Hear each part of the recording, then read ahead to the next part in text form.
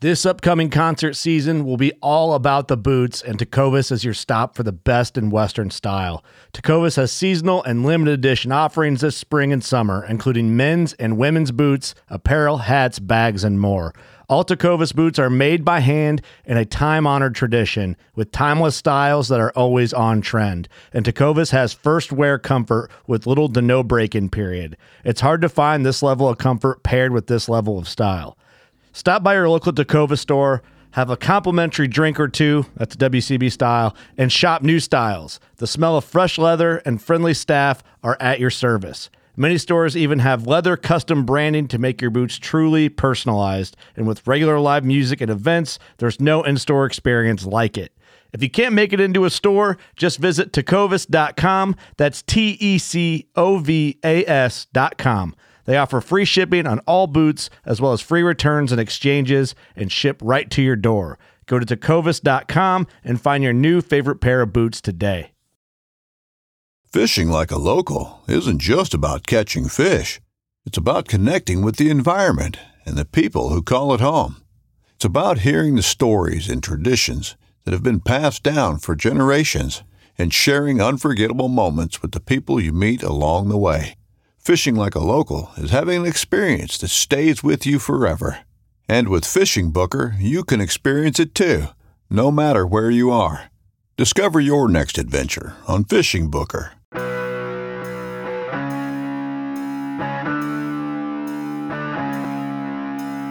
The Pope and Young Club wants to welcome you as we rally together to ensure our bow hunting opportunities for today and tomorrow. You've come to the podcast that believes in preserving, protecting, and promoting the passion for bow hunting. Join us as we strive to be the voice of today's bow hunter. This is the Pope and Young Podcast.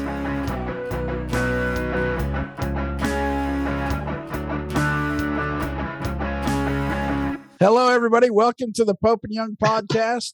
Jason Roundsville here, joined by my co-host Dylan Ray, and we have with us host of the Game TV. We have Matt Jennings with us today. Matt, welcome. How y'all fellas doing, man? Doing good. I detect a little bit of an accent there. Are you from Montana? No, sir. We're from LA, Lower Alabama, down this way. LA, Lower Alabama. I like that. Yes, sir. Both capitals. Okay. So Alabama, how far is that from? Oh, I guess that's not Alabama. I guess that was Georgia. How far are you from Booger Bottom, Georgia? Probably I'd say 3-4 hours, maybe, give or take some. Okay, so not too far. No, sir, not too far at all. Have you ever been there? No, sir. I've been through there, but I've never, just actually went to go, I guess you would say. Okay. I had not really heard of it. Actually, I'd never heard of it until Michael Waddell came on and was talking about it. And, knowing him, he likes to play around. So at first, I kind of thought he was messing with us. Joking, yeah. I think everybody did, Yeah. So anyway, that's good. So 3 or 4 hours from there. And tell us a little bit about you, Matt. What do you like to do? Well, I'm Matt Jennings. I'm originally from Woodland, Alabama. Big city. You roll through it, you sneeze at the same time. You miss the whole joint. One stop sign, one store.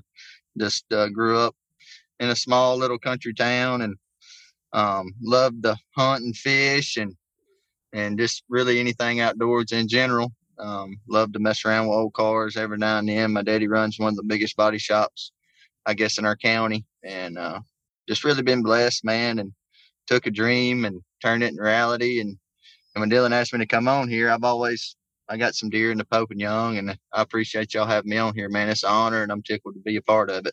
That's awesome. I heard you chase some whitetails. Is that true? Well, I catch them. I don't chase them. Okay. Yes, sir. I love it. That's one thing that I've never been a obsessive type person, but that's one thing I'm absolutely eat up with is chasing them whitetail deer. Nice. Now, how many states did you get to hit this season? I think I went to 8 states. That's pretty good, if I'm not mistaken. And, all right, 8 or 9. And you caught a deer in each one? Caught a deer in 7 of them. 7 out of 8. That's not too bad. It would have Yes, been sir. 9, but I blew the whole deal on Oklahoma. Sorry, Matt. Yeah, Dylan dropped the ball on that one, but it's okay. We'll let it slide. He's gonna make it up down the road. Yes, sir. He keeps saying that. I'm still waiting for the invite, but we'll see where that goes. You too, huh? Yeah, You too? yeah. Okay. Well, I'm glad I ain't the only one then. No, there's some of them guys are big talkers, and then other guys just go out and hunt 8 states. So that's right. Okay, I got to justify myself here. I got to justify myself here. Here it comes. Here we go. All right, testify. Jason, hold on. Let me get my pen and paper out because I want to write this down. Oh, Matt, we got it recorded. We're good, man. Okay, go ahead. I just need this for my filing cabinet. Yeah, we'll get you a transcript, no problem. We were gonna head to South Oklahoma, shoot some deer and some pigs. I have a good friend who's an outfitter down there, and he was like, "Yeah, you boys come on, let's have fun." And then he calls me back, and he's like, "Hey, man, I just got picked up to be some financial advisor, like in the military." And he's like, "So now I got to travel for this stuff." And I'm like, "No way." So I blew the deal on Oklahoma. My outfitter backed out on me, but I'm going to find us a lease down there. That way we can all just go and enjoy shooting pigs and deer. All right. Yeah. I've got some roots in Oklahoma. I think that's where my people are originally from. So Oklahoma? I'm good to go back there. Sweet. Oklahoma, man, it's fun. I hunted it not this season, but the past season, and I will say it was very gamey, and we had a lot of success out there. We hunted in a blizzard. I think we had like 8 inches of snow on the ground. I've never hunted in nothing like it, and we had a ball and ended up tagging 2 bucks and shot a few does in a matter of a short period of time. And I can't wait to get back to Oklahoma. It's pretty fun. You know what's crazy? We were talking about Oregon, and Oklahoma by no means is Oregon, but if you're down in South Oklahoma, you've got wide open fields, and then you can be in the Wichita Mountains and have mountains, and then you've got desert, and you've got the big woods, and you've got the Kiamichi Mountains with big bears in it, and within a state, it holds a lot of different hunting opportunities. Oh yes, very, very, very diverse for sure. Because where we was hunting at, you're like, man, ain't no deer here. It's pretty much wide open. You got a little bit here and a little bit there. You put a little salt and pepper on the ground, and them sun guns, you see more deer than you like. Where these sun guns come from? Type deal. And, yeah. No, I like Oklahoma just because I live 16 miles from the border, and so I've got a property that literally butts up the southern border of my lease is Oklahoma, so I can jump a little tractor path and be hunting Oklahoma, and essentially be hunting the same property, and then you get 2 more bucks, and so I really enjoy Oklahoma just because I can be there in 20 minutes to hunt, so you get to hunt out of state, and now you just picked up a lease or an outfit or something, and you get to hunt 3 states, don't you, Matt?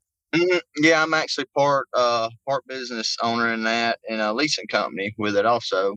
Soggy Bottom Boy Outfitters out of Pulaski, Illinois is our base camp, east side.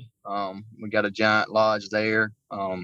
Sleeps 20 people. Everybody's got their own bathroom and shower, so it's not no cluster in the morning. Because if y'all boys ever been to an outfitter, you know how that is. If they only got 2 bathrooms and you got 10 boys in camp, it can get hairy quick.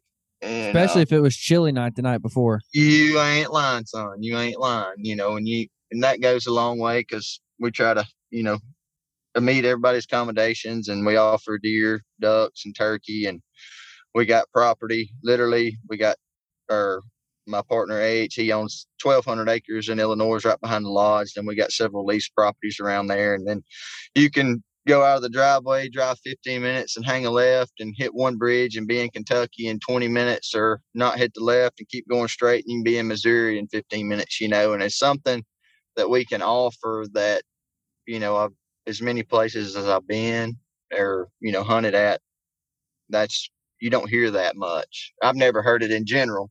And it's just a perfect scenario where I can sleep in my own bed and hunt 3 states, and it cuts down on a lot of travel time, Man, that sounds handy. Dylan, why don't you get something like that? I'm still waiting on the invite from Matt. Jake? Oh, yeah. Do they have a Pope and Young weekend there or anything? We could probably line one up, boss. Hey, now I know where we talking do, to the right person now. Excellent. I know where we do our Baku Bash at. There Jason. we go. Here's what we've been planning this, Matt, and the wheels have been turning.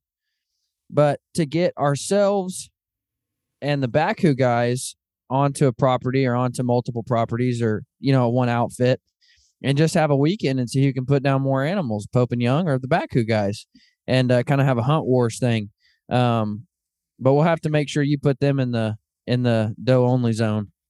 Doe only zone. Well, that's the thing, man. Up there, like everywhere is good. Like every set that I've hung, we only run we don't run a lot of hunters because we don't want to hunt our deer out or pressure them too much and push them to the neighboring properties or so forth. But we run 4 velvet hunters this year in Kentucky, and we went 3 for 4 on the first evening within the first hour. And then the fourth guy, he ended up shooting over one's back at like 35, 40 yards and the second day. And we let him keep hunting though. I was actually in bear camp, so I didn't even get to be there when everybody was in camp because I think I was more nervous wanting them to have, successful hunts than I was up there working, doing my job in bear camp, and guys was texting me and I was, telling them, hey man, this is a deer you need to shoot. He's going to come from this and this and so forth. And the first guy that killed, I said, man, the deer should come from your right. I said, you should shoot him at, 17 to 20 yards. And he texted me back 20 minutes later. He said, I just shot him at 19 yards, exactly where, the vicinity you said he was coming from, and that makes you feel good that you can do that, and help people, accomplish a dream because everybody wants to shoot a velvet deer. And I can remember watching Greg Miller back in the day, he's a velvet master. And I never thought in a million years I'd be able to kill a velvet deer. And the good Lord's blessed me. I think I've killed 6 velvet deer. And, I never would have thought in a million years I'd get a chance at one, more or less 6, That's pretty cool. Are any or all of those states, I know Missouri's not, are Kentucky or Illinois draw states? The only draw really you'll have to buy would be Illinois shotgun for like Pulaski. You put in for it just because they run out so quick because it's such a good county. And like our other counties like Alexandria and stuff like that, usually you can buy the shotgun tags over the counter. But see, just like our property behind the lodge in Pulaski, it has not been shotgun hunted in probably 5-6 years. There's not been a gunshot on it besides duck hunting, and them deer are used to it because we meet, the big river right there, the Ohio River, Mississippi River, and all that stuff. And when the backwaters floods, it pushes everything on us and just really defines the deer down where they can go. And it's, basically like shooting fish in a barrel. killed it's been a few years ago, but he shot 100 and I'd say mid-70s or bigger. It was a giant. I can't remember exactly what it scored, but that same scenario happened and they had one way in, one way out, and he went in the first day, had the right wind, got 2 tore up, missed a deer at 18 yards, went back 2 days and shot him at 23 and killed him, Did he give any explanation to the whole miss at 18 yards thing? He said, I just whiffed it, man. I was tore up from the floor up. Well, there you go. At least it was. He admitted, yeah. It wasn't. No, he didn't. He didn't make no excuses. That's one thing. Anything can happen when you're shooting a bow at an animal. You can prepare or train all year long, but once you squeeze that trigger from point A to point B, anything can happen. And he just straight up said, "Man, I whipped it. It was my fault. I screwed that deal all up." And it usually happens on the biggest deer of your life when you shoot at it. So, yeah. Well, that's part of why we do it with a bow. Yes, sir. Because it's not a given. It's never a given. No, I mean, 100%. Until you walk up on them laying there, it's never a given. Yes, sir. I agree 100%. I couldn't have said it better myself. So that's now did you like with the velvet bucks that you guys are taking? Mm-hmm.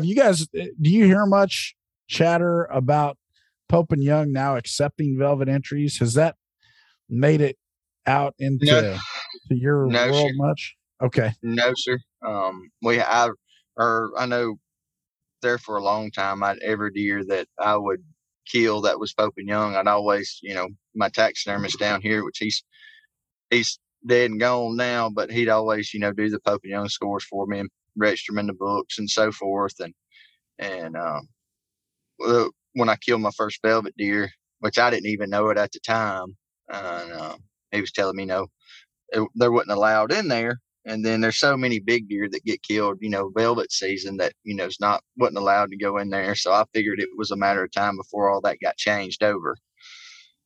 Well, it's, our board made a decision, gosh, I don't know, a year and a half or so ago, and to allow velvet entries. And we've seen a really big positive response, especially from the West Coast, the guys out chasing those early season mule deer. And they really like that opportunity to be able to put their stuff in. And I think, my personal feeling is, what, those big velvet bucks deserve to be in the book, just like the hardhorn ones in November. So yes, sir, 100%. Now what's your best whitetail to date?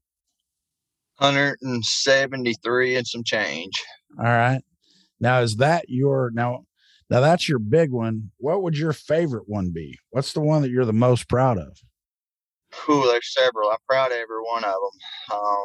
But I shot a deer probably 3 years ago in Missouri, hung the stand 2 days before that. And there was another TV show right when I was starting out. There was another guy in camp. He was filming for another show. I think it was Blitz TV. And he was hunting the same farm that I was hunting, just hunting the bottom side. And he put up a trail camera and he said, he was leaving. He said, man, I got one picture of this deer. And it was a giant. And I said, okay. So that morning rolled around. I believe it was November the 7th. Same day Stephen Tucker killed his world record, because me and him's good buddies. And he was hunting that big deer. We didn't realize how big that deer was at the time till after he killed it. But we was sitting there and we was the only idiots to go out that morning. It was this mega thunderstorm pouring down, raining. And I'll never forget, I was sitting in a millennium tree stand about 10 feet off the ground. And we was sitting there, and my camera guy didn't eat all the food, Colton McManus, and he was sitting there griping at me going, man, we ain't got to sit all day today, do we? I'm about to freeze to death. We was both soaking wet, and I was slouched down, and I looked up at 9:30, and I just seen a rack just sway in the CRP. And that deer come up out of the CRP, straight downwind, walked right to me, and I shot him on a mock scrape that I made the day that I hung the stand at maybe 2.5 yards from me. And he ended up scoring 168 and some change, mainframe 8 with a third main beam. It went like 9 inches. And then as soon as I shot that deer, we hadn't really done no B-roll for that morning. So because it was been raining, it just had quit. And so we're scrambling, shooting. I told him, I said, man, just start videoing everything. And so I knocked another arrow, done something, and I turned around and looked to my left, and there's another giant 10-pointer standing 40 yards from me. And I said, dude, right there's another giant. And he had a tag. He said, give me your bow. So I grabbed the big camera arm, swing it around. He grabs my bow from around the tree. I'm right-handed, but I shoot a bow left-handed. He's never shot my bow a day in his life, never touched it, nothing. And I got a 28-inch draw. He's got a 26-inch draw. Deer walks out 35 yards, and he's put a better shot on that deer than I did my deer at 3 yards with my own bow. And no kidding. Wow. Yes, it was pretty. We killed 320 something inches of bone that morning. That's awesome. It was pretty neat. What's the one you'd like to have back, where you're like, where you didn't shoot and later you're like, I should have, or where you did shoot and then you had an even bigger one walk out? What's the one you'd like to have back? Well, what you just said, neither or of them situations, I guess, but the one that out of the 40 something that's registered in Pope and Young that I've killed, and Booner and everything else, the one deer that haunts me to this day is a deer I nicknamed Nightwalker. And I was hunting him in Kentucky, and he probably had 10, 12-inch brow tines, probably mid-60s, 70-inch deer. And the setup, if I could go back and do it again, the setup is what cost me the deer. We were seeing 100 deer sit in this bean field, and I had so many deer in between me and him, I couldn't shoot him. And I drew on this deer 5 or 6 times in 4 days and could never get a shot off. And the 7th day, he come in, he just had shed his velvet. He walks in, he's at 50 yards, and I got a little doe in front of me. I can't shoot him. And finally, he kind of, or the little fawn got choked or something and starts hacking her head off, which spooked him. And it then got to the point where this deer that at any given time, it's like, man, what's going to happen now? You know, because I done had a helicopter booger him. Acorn fell on the blind, boogered him. A coyote come out and boogered him. And then the deer blocking me, you know, couldn't shoot him. It was just always something with this deer. And finally, he come back in. He was at 48 yards, and I'm a center body mass type guy.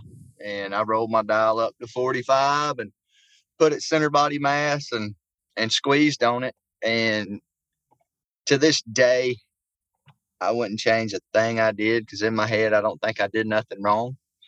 But I learned something very valuable that day. I shot him, and his head was halfway down. And when I squeezed, and that deer dropped on me probably 10 inches and rolled up like a dang bull coming out of a chute. And I hit him high, and the air just did not penetrate at all. I hit him high long, and it just, the way he torqued up just shut my air completely off from penetrating him. And if I'd have waited, you know, another second or 2 seconds, or, you know, outcome might have been different. But it wasn't. And that deer, he still bugs me. And I seen him later on that year with a hole in his, right in his lungs, probably 2 inches, you know, and he was still kicking. So I didn't see him last year, or this past season. I didn't see him none. And but that was the one deer that got me, I guess you would say. Yeah, sometimes you just like to have that one back. I think we've all been there. Dylan, what's yours if you could have one back? All of no. I said all of them, Dad Nabbit. You know, I've only, oh man, just one, huh? Just one. I would actually take back shooting one. If that, I shot one, and I knew a bigger deer was in the area, but it was last week of season, and a nice buck comes in, ended up scoring like 131, and nice deer comes in, so I shoot him. And you know, I just had come to the point where I hadn't had a picture of this deer that I was hunting in a long time. Figured somebody else hunted him. It was on that property where that bordered up against Oklahoma, and their rifle season's 2 weeks before ours. And so I'm like, he went on to that property or across the border. Oklahoma's killed him. And so I'd given up hope on him. I shot this deer and saw him fall, saw him drop. And I'm like, well, I'm going to sit here and just wait, because I have a doe tag, and see if any does come out. And like 10 minutes after I shot that deer, the big deer came in at 20 yards. And I was like, oh man, you never want that to happen. But that would be the one time where I shot an animal, gave up hopes on one, and I wish I could take back shooting the first one to shoot the second one. But yeah, that one hurt, just because he ended up showing up right where he's supposed to. I didn't wait long enough. Yeah. You know what we call that, Dylan? The redneck come out in you. You just sent it, buddy. It's okay. Let her rip. Let her rip, tater chip. And I actually ended up, so one of the quotes that'll stick with me for a long time. I ended up, Jim Willems was at my house just a week before this, Matt, that he at the time was the president of Pope and Young. And I had been showing him pictures of this big deer, and he's like, good luck. Hope you get him. And so I texted him, and I said, I got one, but he wasn't the big one.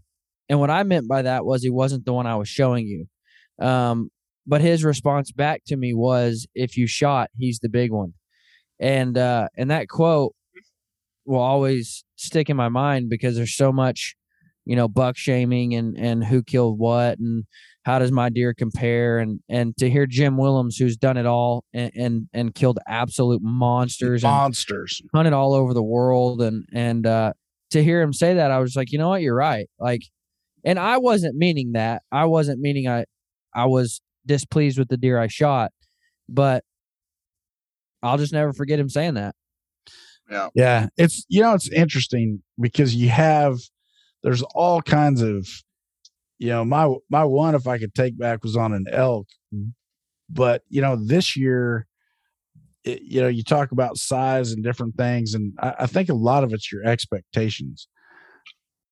I shot an antelope in Wyoming, and, I shot this thing and it wasn't the one that I wanted when he came in.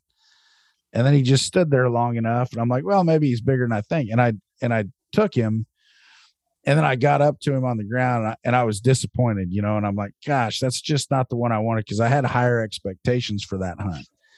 And then a week later, I got one in Idaho that I was thrilled to death with. It was the biggest one that I'd got. It was a public land DIY, biggest buck that I'd gotten on camera in a month and a half. And so I was just absolutely thrilled. Well, I had him measured here not long ago, and the one that I was upset that I took in Wyoming was actually scored better than the one I was really super proud of in Idaho. And so it's interesting how your expectations kind of affect how your brain processes it. Yeah. Well, and that just goes to show as well. I had one guy tell me one time, he said, know your trophy.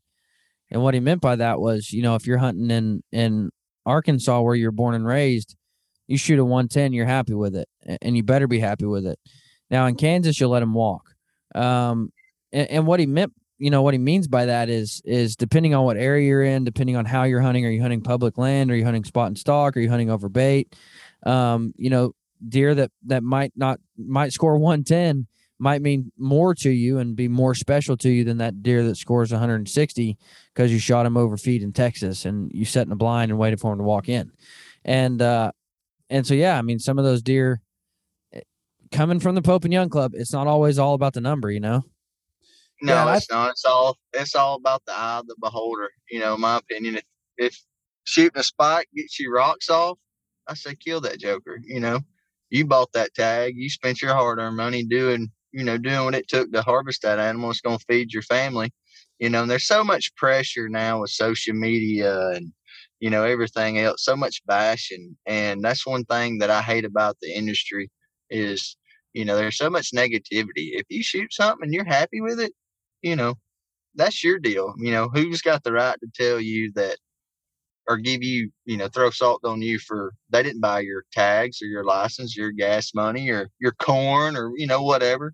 And I think that's one thing I wish the hunting industry would work on, was support everybody, regardless if it's 100-inch deer or a 200-inch deer, And,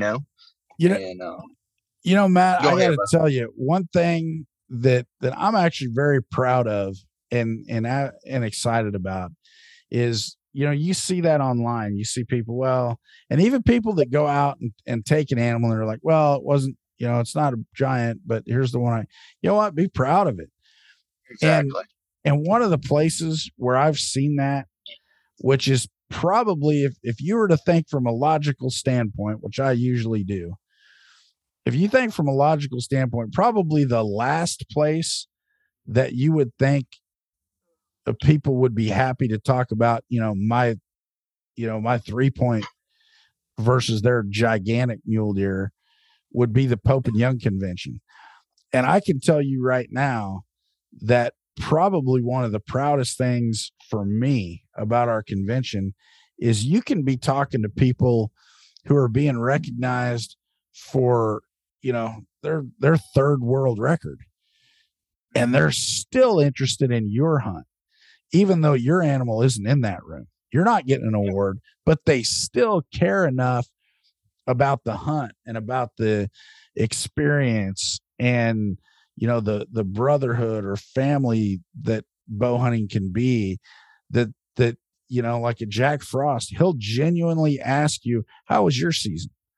Yeah. Knowing that, most people can't even hope to be in his league, let alone, take some of the animals he's taken. And he genuinely wants to know. And that's something I'm very proud of with this organization, because, a lot of times, when it comes to the books, we're about to score.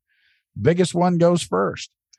And, at the same time, that's not all we're about. And that's a source of pride for me.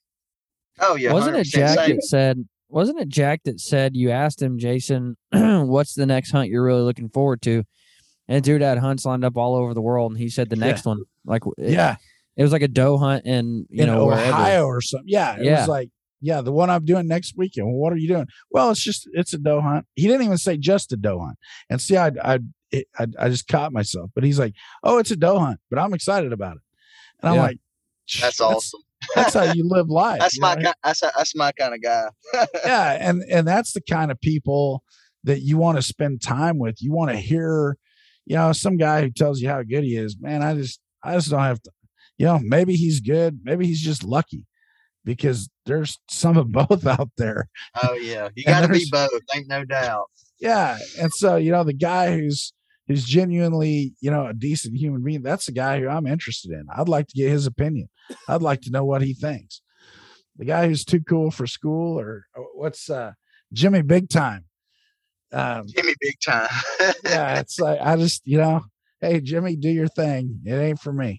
And Jason, as a club that has been viewed as, a group of elitists over the years, and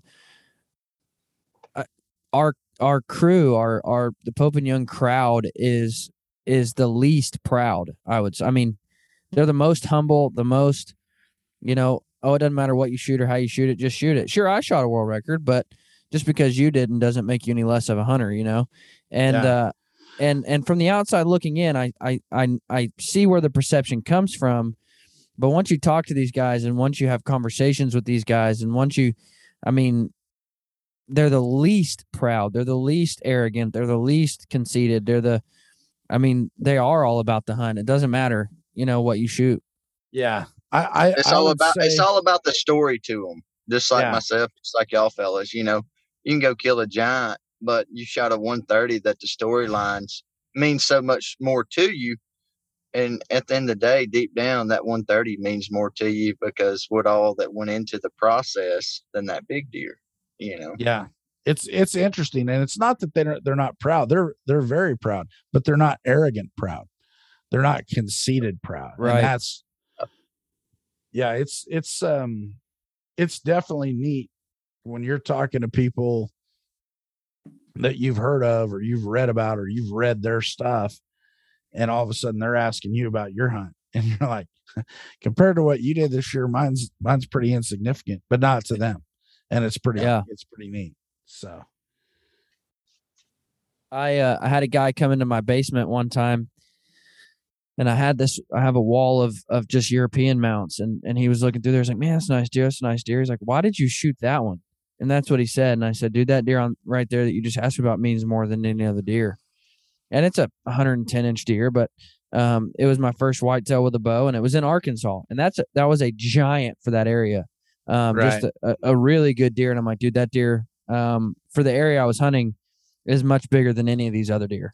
And and some guys that they just don't get that, they don't understand.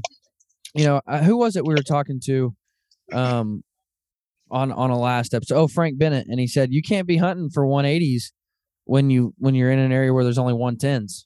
And and that's goes back to just knowing your trophy, man. Absolutely. Yep, I agree 100% because I come from Alabama and I know how tough it is. And, everybody wants to know what it scores. But at the end of the day, most of the jokers don't really know what a legitimate score is. It takes a lot of bone to make a 160-inch deer, 150-inch deer, 140-inch deer. And the guys that I've learned that's all they worry about, at the end of the day, they don't know all the logistics to really what one scores and what one don't score, And, well, and you said it right there, Matt. And And I'm going to go on record as saying this. There are two things out there. There's a number and there's a score. A score is what you can look up in the record book. You can pull it up online. You can go to the website. You can go to Trophy Search, and you can pull it up. You can say that buck scores 161 and 2/8, and that is a score. And then next to that, you have a number, which is 161 and 2/8, and that's the number that your buddy or your taxidermist or somebody else, that's what they told you it was. That's not a score. A score is verified, and it's like, it's interesting to me that guys that, they go watch a basketball game and they'd never walk into a basketball game and let the team tell them what the score was. The score at the end of the game is going to be, 72-65. We win. Well, don't we want to play the game to verify that? And it's the same guys who will go out and say, oh yeah, and the kicker is these 200-inch deer. If people realized how absolutely rare, especially these typicals, a 200-inch typical deer is, mule deer, whitetail, whatever. If you look at how rare those are, and then you go to Facebook and there's like 3 or 4 a day. And it's like, you know what? Is that a 200-inch deer or is that 196? 196 is great, but that ain't 200. Exactly. You walk into Walmart and that TV is $200. You hand them 196.50. Guess what? It ain't gonna make the cut. You didn't make it. You came close, but you didn't make it. So you know what? You go buy a TV that's 196.50, and that's still a great TV. So and it's not just hunters. It's definitely not just bow hunters. It's fishermen, and you see that. And you see people that, I have, and photos can be so deceiving, because I've had a legitimate, I think it was a 202 buck. And it was hanging in my office for a while. And this thing in the pictures that I saw, it looks okay. And then in person, it's just ridiculously impressive. It's tall, it's wide, it's just a stud of a mule deer.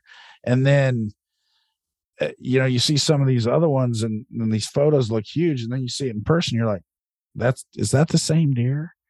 And they're like, oh yeah. And it's like, man, you have a really good photographer. What happened to it? Yeah. Or Jason, on the flip side of that, people are I don't like Pope and Young. They're all about the score. I don't like Pope and Young. But then they'll ask you, what'd your deer score? Every time. Or they'll say my deer scored 140. And you're like, wait a minute. If you're so against Pope and Young, why are you using our scoring system? Right. Yeah. Well, that's just like when I shot my big deer in Kansas. The last thing on my mind was scoring that deer. Could have cared less. I knew it was a big deer, biggest deer I ever killed in my life with a bow. And I knew it was big, but that wasn't the first thing on my mind. I was more proud that I went up there and accomplished what I went to go do, and outsmarted him at his own game when the whole block was trying to hunt him, and that meant more to me than what the deer scored. And after 100 people call you and want to know, man, what did he score? What did he score? Then you finally, break down and score it, or rough score it, but it gets to the point where who cares? If you want to score them. If you don't worry about it. It's yours. Be proud of it. Yeah. That's the thing. It's like, you can be proud of it regardless of the number. And I can't tell you how many times we have had, like we had the Mel Johnson buck, current world record, at a show, at an archery show. And we'd have people walk up and say, oh yeah, I got a couple like that. I'm like, and what you want to say is, no, you don't.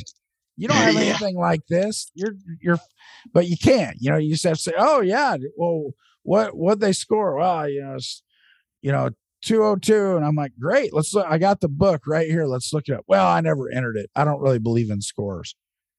Well, you what know you what scoring it for? Right.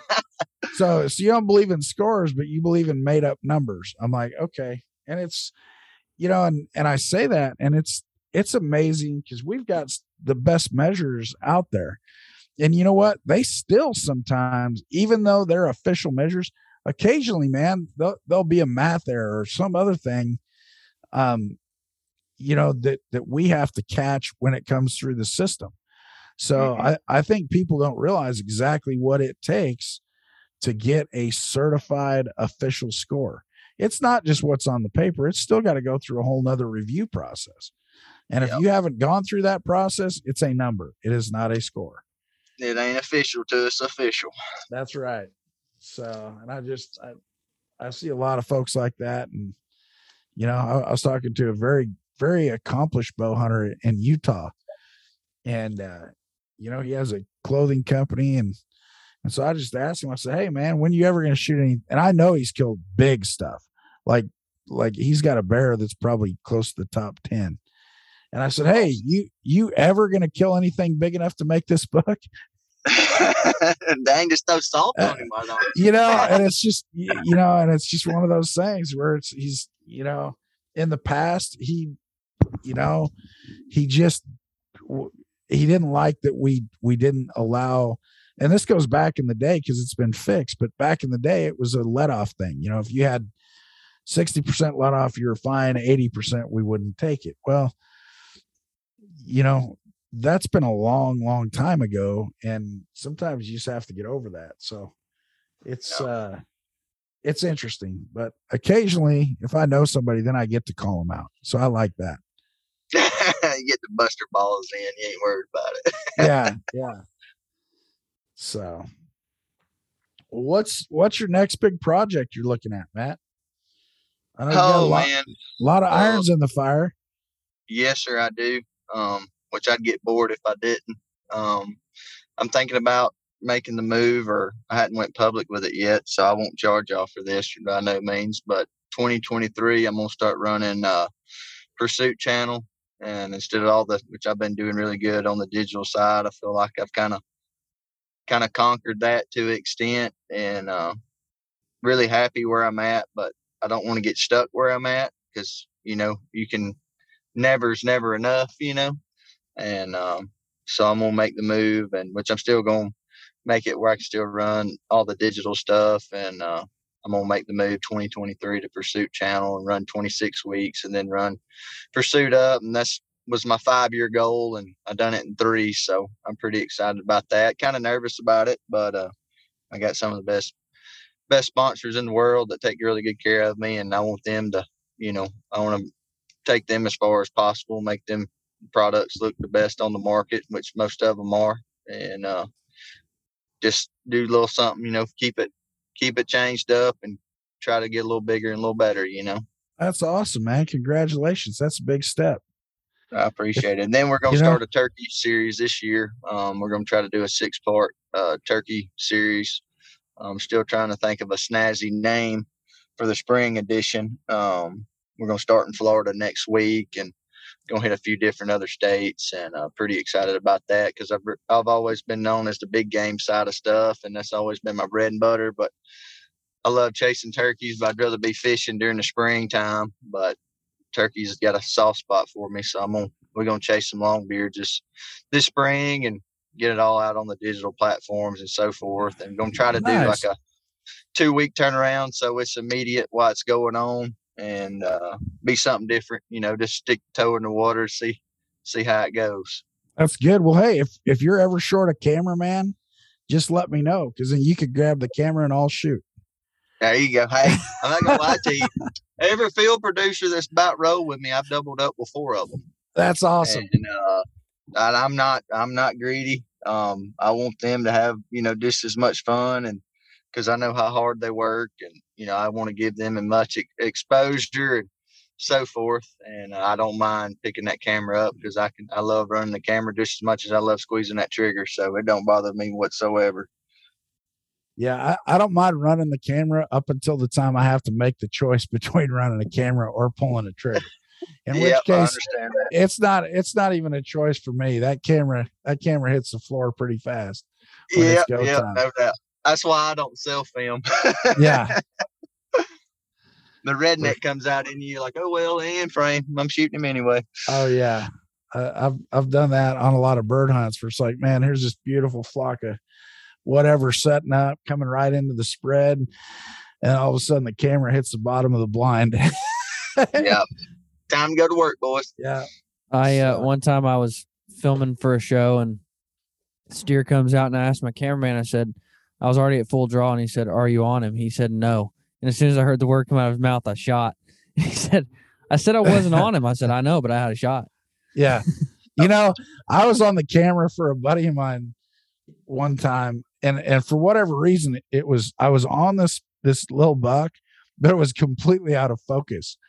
And so when he says, "Are you on him?" I'm like, "Yep." And you can see as soon as I said "yep," that frame came into focus, and you just saw this arrow go through this buck, the mule kick, the whole 9 yards, and I got it all. But it was just, man, it was just dumb luck because that's awesome. It just happened. I mean, you can hear on the video, "You on him?" "Yep." And it's when I say yep, yeah, it's still completely fuzzy when I say yep. So I just got lucky.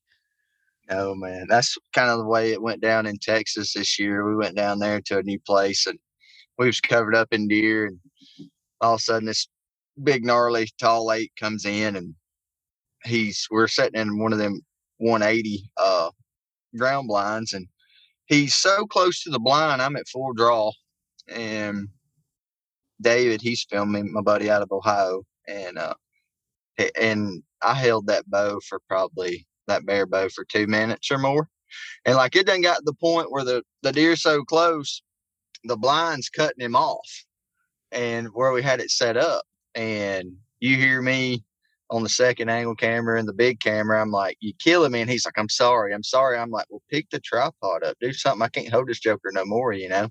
And I ended up shooting that deer at like 5 yards, and it was pretty neat. But yeah, it gets hairy on them camera situations. People don't realize how much it takes to actually put a show together quality wise. Like it's a whole different realm. Like everything's got to go your way. The stars has got to line up, and you got to have a little bit of lady luck on your side too.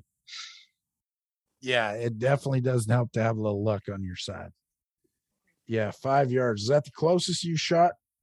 No, sir. The next day, I actually shot one at 3 yards out of the ground blind I put up that day. And this hot doe, she was in the area, and I drew on the deer one time. He was like 56 yards, and he kind of lunged after her, and they went behind us. And I was like, well, they're going to probably smell us more than likely. And I kind of looked back, and we was in that 360 bull, and that's the first time I ever hunted I-1. And it was, if we hadn't have been hunting out of it, we'd have got caught with our pants down, you know. And I looked back and I was like, man, she's coming right to us.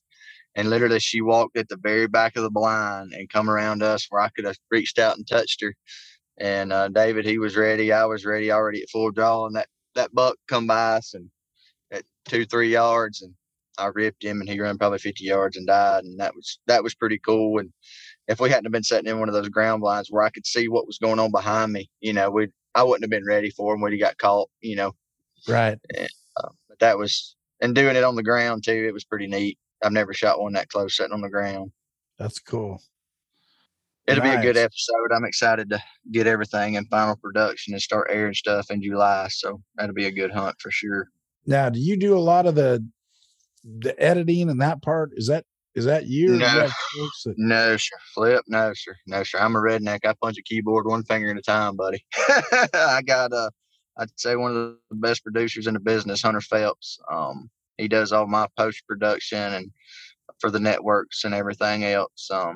I call him my little goat because he's a bad son gun. Running the camera, he films a bunch for Levi Morgan and some other real big names in the industry. And me and him kind of started at the same time, and he started a year before I did. And me and he's like a brother to me, and he does all my post production work. And usually he can do one, and I don't even have to proof it. Me and him's on.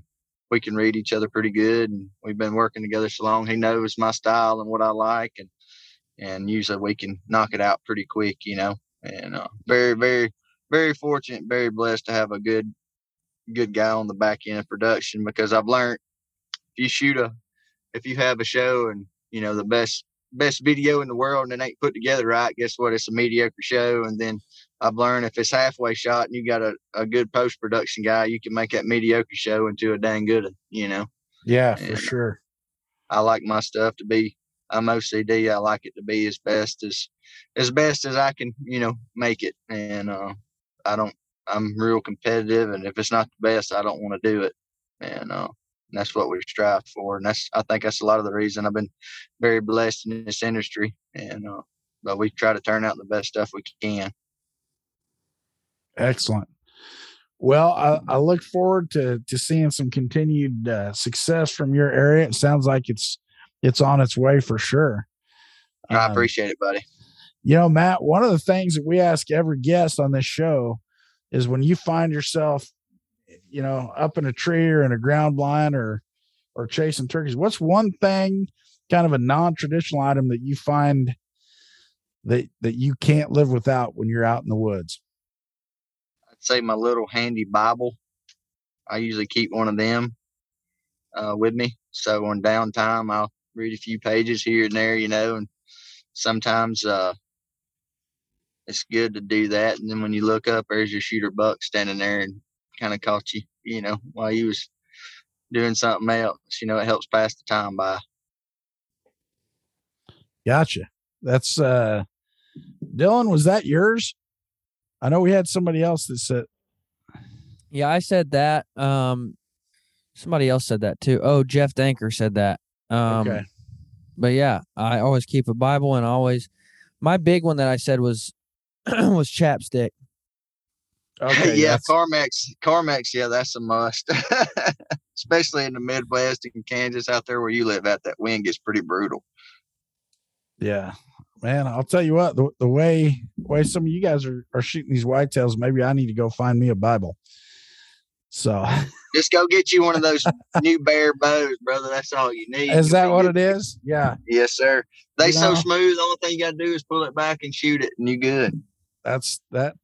It must be something. I'm actually, I've started years ago. I started with a bow, and it was 80 pounds, just because I was young and dumb and could, and then I kind of went back down into that 68 to 70 pound range, and this year I wanted to dial it up just a little bit, get a little flatter shooting and a little more penetration, and so I went back up to 80. And man, I'm blowing through stuff to the point I shot a javelina a week ago, and I shot him at, I don't know, 35 yards, and my arrow went 85 yards past him the other way. If it hadn't been for these other guys, I'd have never found it. And that happened to, an antelope and some other. It's so, that's awesome. I mean, I've said for years and years, and I got buddies who'll back me up. I say they can never be too dead. But I'm almost wondering if I need to just back it off just a little bit. Well, it's like this. I ain't gonna say the other people, but other bows I've shot in the past or worked for. When I started shooting bear, I learned I've always shot for a drop. I always take at least 3 to 5 yards off my shot because usually the animal's gonna drop 3 to 5 inches.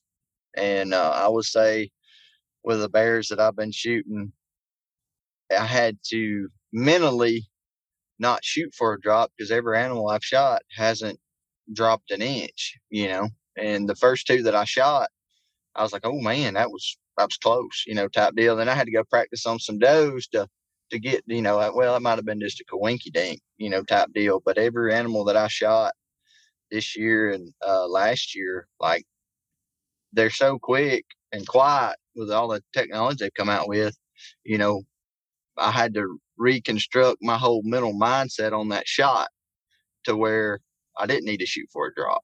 And that'll mess with somebody because I've been doing it so long, and but it's neat and it's crazy how, just like you said, the technology and everything with these bows, man. I mean, you're pretty much just got a rifle in your hands. Only thing you got to do is, just pull that back, instead of just squeezing off on it. Yeah, it's I appreciate the technology. Mm-hmm. And it goes, from the bows, and I've seen a change on everything from the bows, the arrows, these broadheads. I mean, the whole 9 yards. It's really come a long ways in the 30 years I've been around it. Yes, sir. It makes our jobs a whole lot easier for sure. So, well, that's good. Well, Matt, once again, thanks for joining us today. We appreciate you jumping on with us and spending some time talking bow hunting. And can't wait to see your next entry and some of them field photos rolling in. Thank you, sir. I appreciate y'all's time, and thank you for having me on, man. You bet.